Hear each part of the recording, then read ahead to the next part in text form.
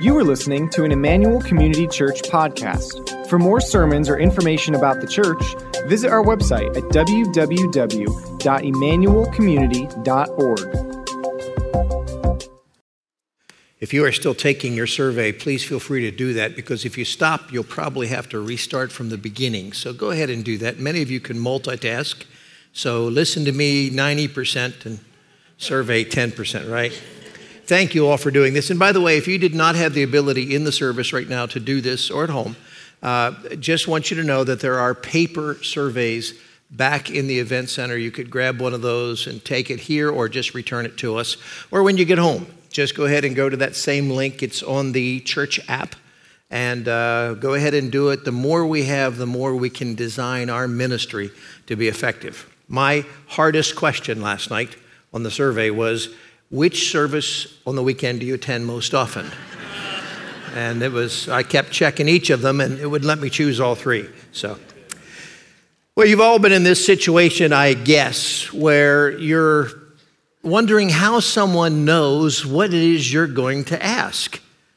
Maybe it's been at a parent-teacher conference, or maybe it's been at a bank when you're meeting with a banker, or maybe it's been just with your boss, or sometimes, let me just give you an illustration that maybe you can relate to. Maybe it's you're buying a new car, or you're buying a car, and you're about to be ready to make the commitment that you're going to buy it.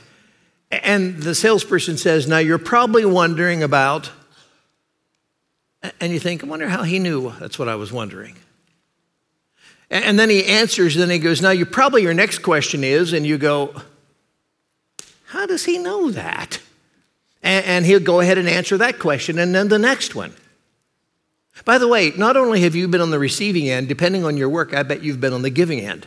Because what it is that you do, you've done so many times, you know exactly what someone's going to say. In fact, I'll tell you, on my way to Grow class, that I have now taught that class for more than 40 years. When I'm driving in and my wife and I are talking about it, I'll say, now today's class is, and the questions will be, and almost always I'm right on track. And it's not because I'm smart at all. It's because I've done it so many times, I know the questions it will raise. Now, here's the thing you want to remember. The Apostle Paul has now been a Christian for more than 20 years as he writes the book of Romans. He is now finishing his third missionary journey. He's been all over the Roman Empire. He's talked to hundreds, and I don't think I'm exaggerating to saying thousands of Jewish Christians. And he tells them that their circumcision and their Judaism is not really what's going to save them. And they go, wait a minute. And he goes, hold it, I know what you're going to ask. And he asks 4 questions. That's where we're headed today as we see Paul seem to read our minds, or at least read the minds of his readers in Rome as he asks some questions. So take your Bibles, your sermon notes. Those of you who are really going QR code crazy here today, if you want to just download or have the sermon notes completed on your church app or on your phone, just go ahead and aim at that, and you can have those notes and follow along if you'd like. Many of you use the paper notes, so join me as we dig in. There are 2 things we're learning in this series. You've heard me say them now. This is the 5th time. The common denominator for mankind is sin. We're all sinners. We all know that. I don't have to say any more. Secondly, we should stop accusing those who sin differently than we do and realize that we're all in the same boat. Our tendency is to think about other people who sin in a different way and think that they're worse. Now, they may sin more. There are people who sin more and people who sin less, but sin is sin, and that's the point that Paul is making. We are all sinners. I'll real quickly tell you what we've learned. We learned that every person is a sinner, and that sin is not only repulsive to God, but it's repulsive to us. I keep using the word disgusting because most of us would say, when I think about those sins, it's disgusting. We've learned, says Paul, that we'll start with the most shocking people, the pagans. That was back in chapter 1, starting with verse 22. And we learned about those pagans. We call them heathen, whatever. They don't care about God. They don't think about God. They live their lives. Sin to them is not sin. They just live for the moment. And Paul says they're foolish, faithless, heartless, and ruthless. Man, they're shocking. And then we move to the next group of people who we like. They're not as shocking. They're the moral people. The people who want to live in a good way, even if they don't believe in God, they want to live in a way that kind of fits into society. But we are reminded even they are sinners. And then we move to us. Now, Paul says the Jews, but he's referring to any religious person. And he says, I know you think that when you compare yourselves to the other two groups, that you've got it made. But you have to understand, I'm sure you understand, says Paul, that we are all sinners, and it doesn't matter who you are or how you were born or how you grew up. We're all sinners. Next week, we'll begin to wrap this up. We have 2 more weeks after today. And we'll look at the entire human race being guilty. Paul says, if you don't think you fit into those first 3 categories, let me just cover all of you. And it's very powerful. Now, last week, he did something that, in a sense, if you're a Jewish person, was shocking. You see, some religious people are counting on the wrong things for salvation. Some Jews, but by the way, Christians do today. In fact, my guess is, I shouldn't even say my guess. I'll say it this way. The Bible says that more people are counting on the wrong things than on the right things. Wide is the road that leads to destruction, right? And narrow the road that leads to salvation. So most people are counting on the wrong things. And Paul gives some examples. He says some are counting on their ancestry. And he's talking about Jews. Because I'm a Jew, I'm going to heaven. Now I put on the screen, it's hard to see it there because I don't want you to think that this is in the text, but I want to apply it. Some of you say I was born and raised in a Christian home. Some of the Jews would say, well, from the time I was a little child, I learned the scriptures and later I taught them. And some of you would say, well, I went to Sunday school and Bible school. In fact, I'm a Sunday school teacher. And then thirdly, some of those Jewish people would say, I've been circumcised. So if I'm a Jew who has learned and taught and been circumcised, I'm going to heaven. And some of you would say, well, I've been baptized, so I'm going to heaven.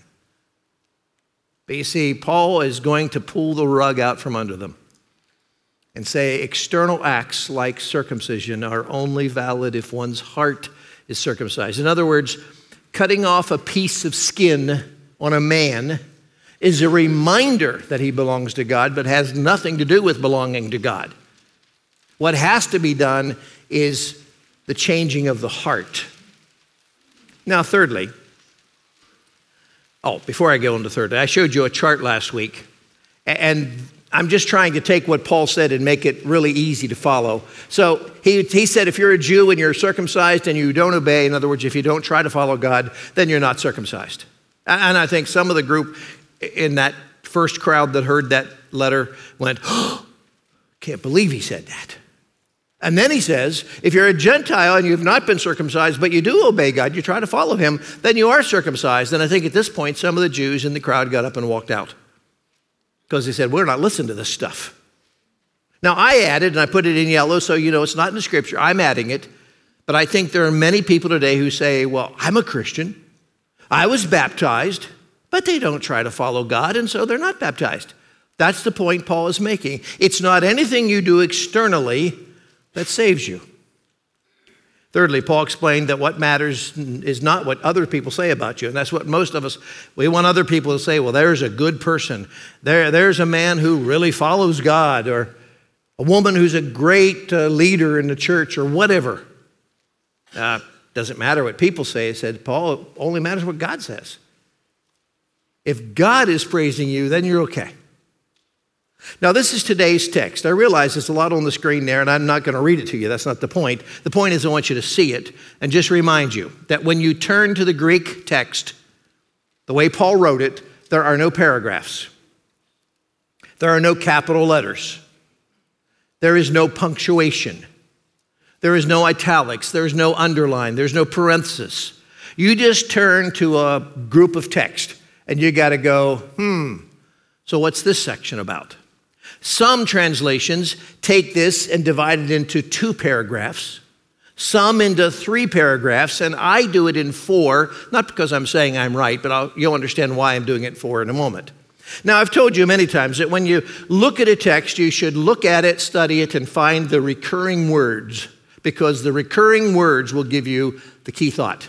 So if you look at that for a moment, and I'll ask you if you're finding the recurring words, because I never did. It's not there. In fact, there's one word used twice that Paul is going to be using throughout Romans, and it's really hard to tell in the NIV because it's translated different, but it's the same word. We'll talk about it in a little bit. Megenata, we'll talk about that later. So when you look at this, what is the recurring? Well, there's no particular word, but there is a kind of word. And when you find that, you go, that kind of word is a question word. You could even say it's the punctuation every time you see a question mark, but it's hard to say that because there are no question marks in the Greek. So if I just say, what, will, what, how, why, Paul's asking questions. In fact, let me show you. I broke it into 4 paragraphs because there are 4 questions. You see, Paul has just taught them that everything you've always counted on for salvation will not get you to heaven. He's taught this all over the Roman Empire, and he knows they're going to say, wait a minute, what? And he knows exactly what they're going to ask. So he asks for them. That's what this text is about. Question 1, what advantage then is there being a Jew, or what value is there in circumcision? Much in every way. First of all, the Jews have been entrusted with the very words of God. Question number 1.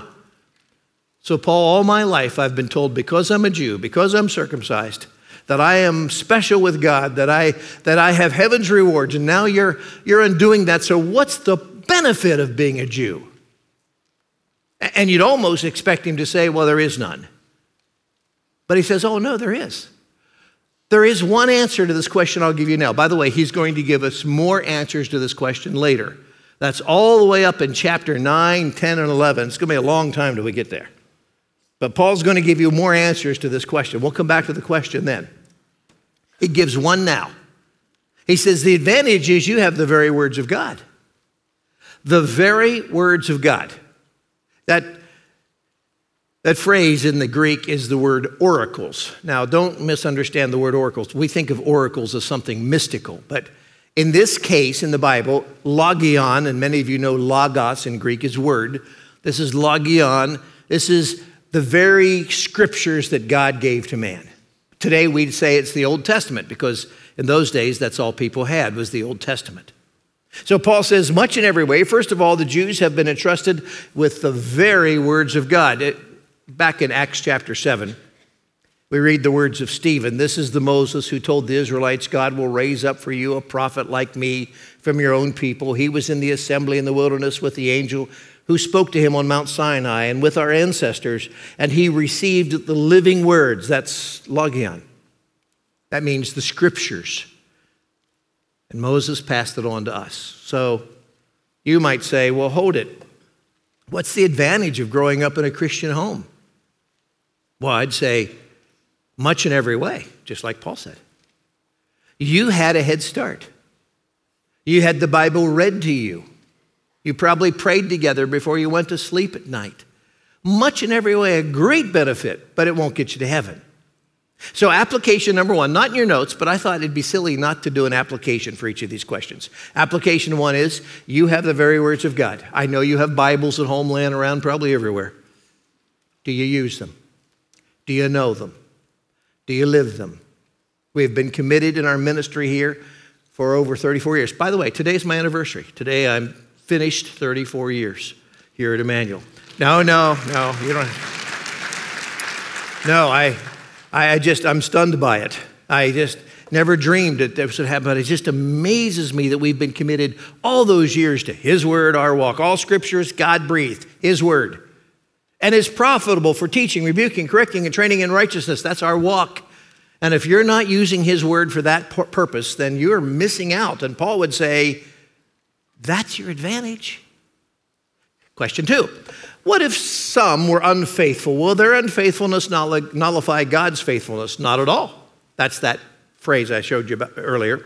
Let God be true and every human being a liar, as it is written, so that you may be proved right when you speak and prevail when you judge. Now, next obvious question is, well, can we still count on God?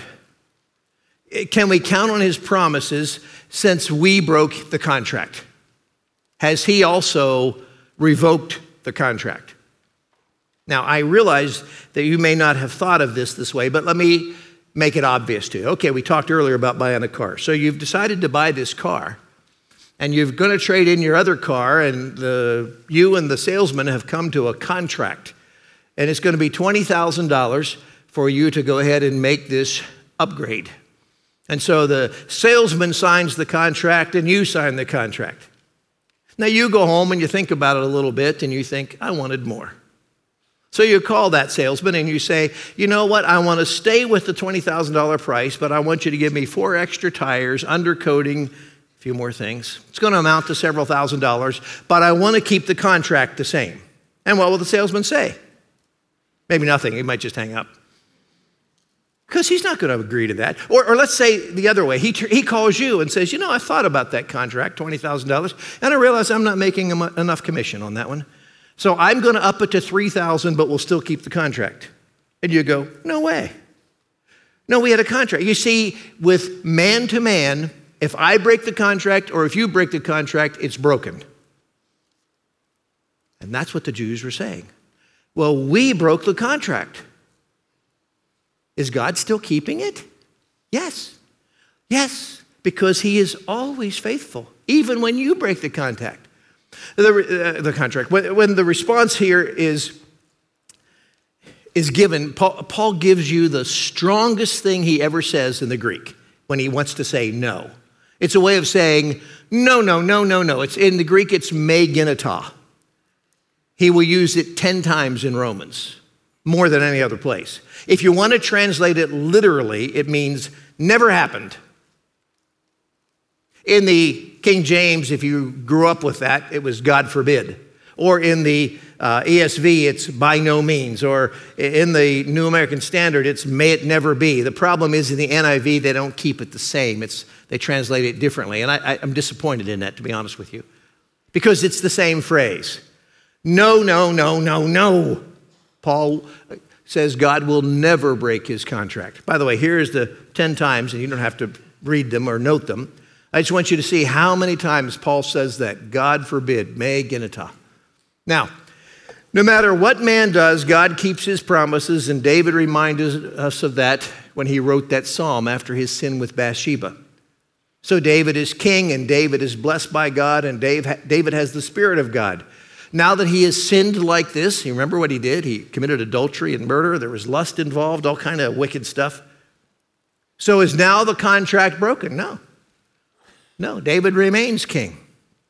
In fact, he writes, so you are right in your verdict and justified when you judge, because God always keeps his contract. In fact, my application to you is simple. When God makes a promise, God keeps the promise.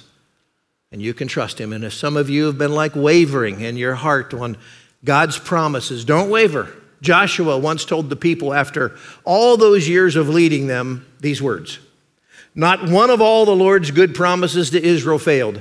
Every one was fulfilled. So that's the kind of God we have. No matter what we do, he keeps the contract. Question 3. But if our unrighteousness brings out God's righteousness more clearly, what shall we say?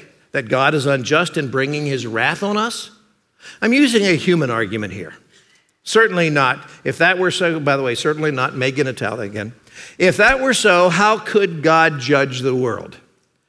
Now, so the third question is, how can God judge my sin when it only makes him look good? Now, my guess is you've never used this one, but apparently it was a common Jewish question. In other words, every time I sin, I look worse, which makes God look better. So I am an evil person and I stand before God and he is righteous. So if I sin one more time, I even make him look better yet. I read this illustration in, I think, 3 different commentaries, but I thought it was so good.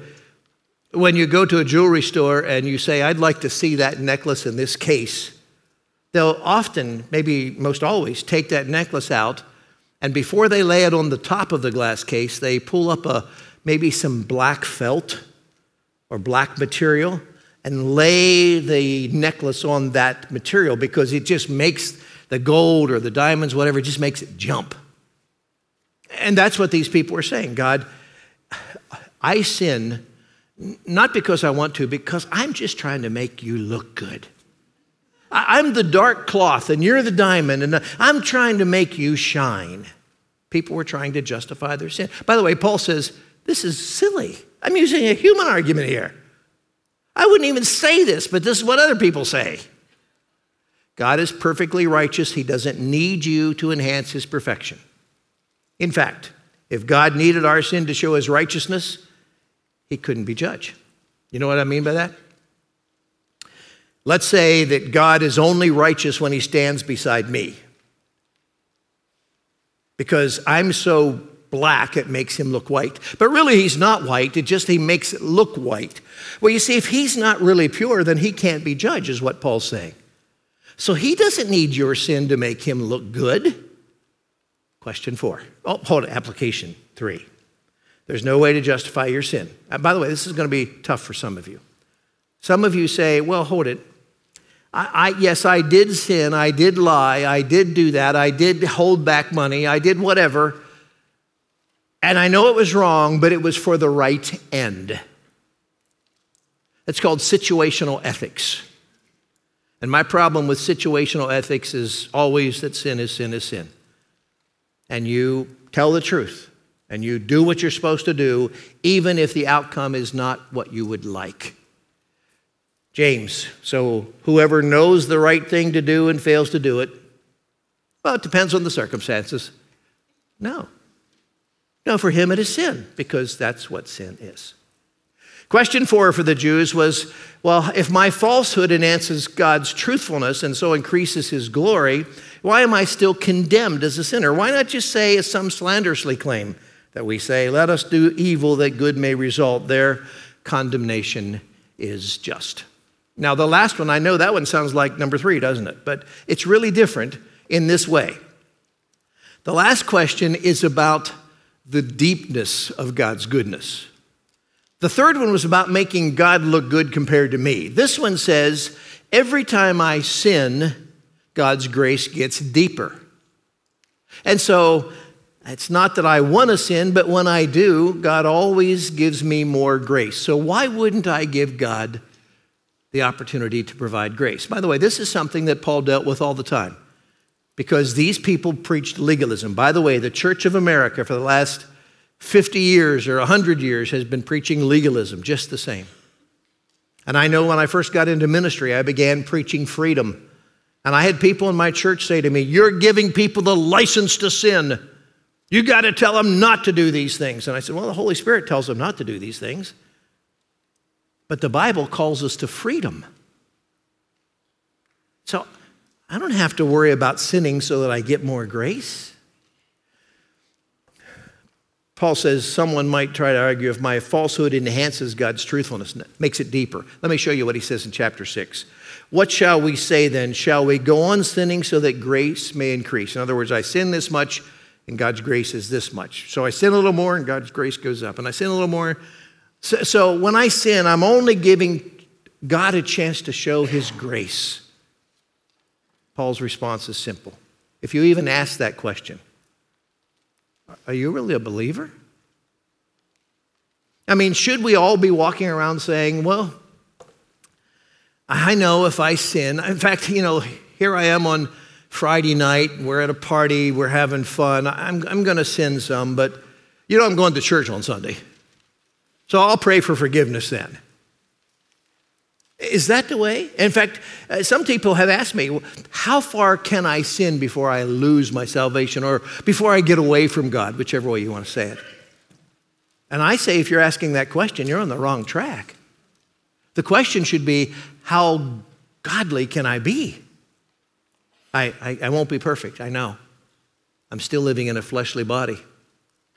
But how good could I possibly be with the power of the Holy Spirit within me? That's the question you should ask. Paul says, man, you're wrong to even think this way. The application number 4 is don't presume upon God's grace. Don't go out sinning so that you know that God will forgive you and it's okay. Don't take his grace for granted. He's given it to you out of his wonderful kindness. In fact, you remember last week we looked at this. 2 weeks ago, I'm sorry. Do you show contempt for the riches of his kindness, forbearance, and patience, not realizing that God's kindness is intended to lead you to repentance? God is kind. And why would you slap him in the face by intentionally trying to sin? Well, those are the 4 questions. And those are the 4 answers that Paul has probably answered 100 times over the previous 10 years in his ministry. But he says this time, I'm just going to write them down because I know you guys are going to ask this question, so here are the answers to those questions. I'll leave this with you. I've given you 4 applications. Which one strikes a chord in your heart? Take a moment to think about them.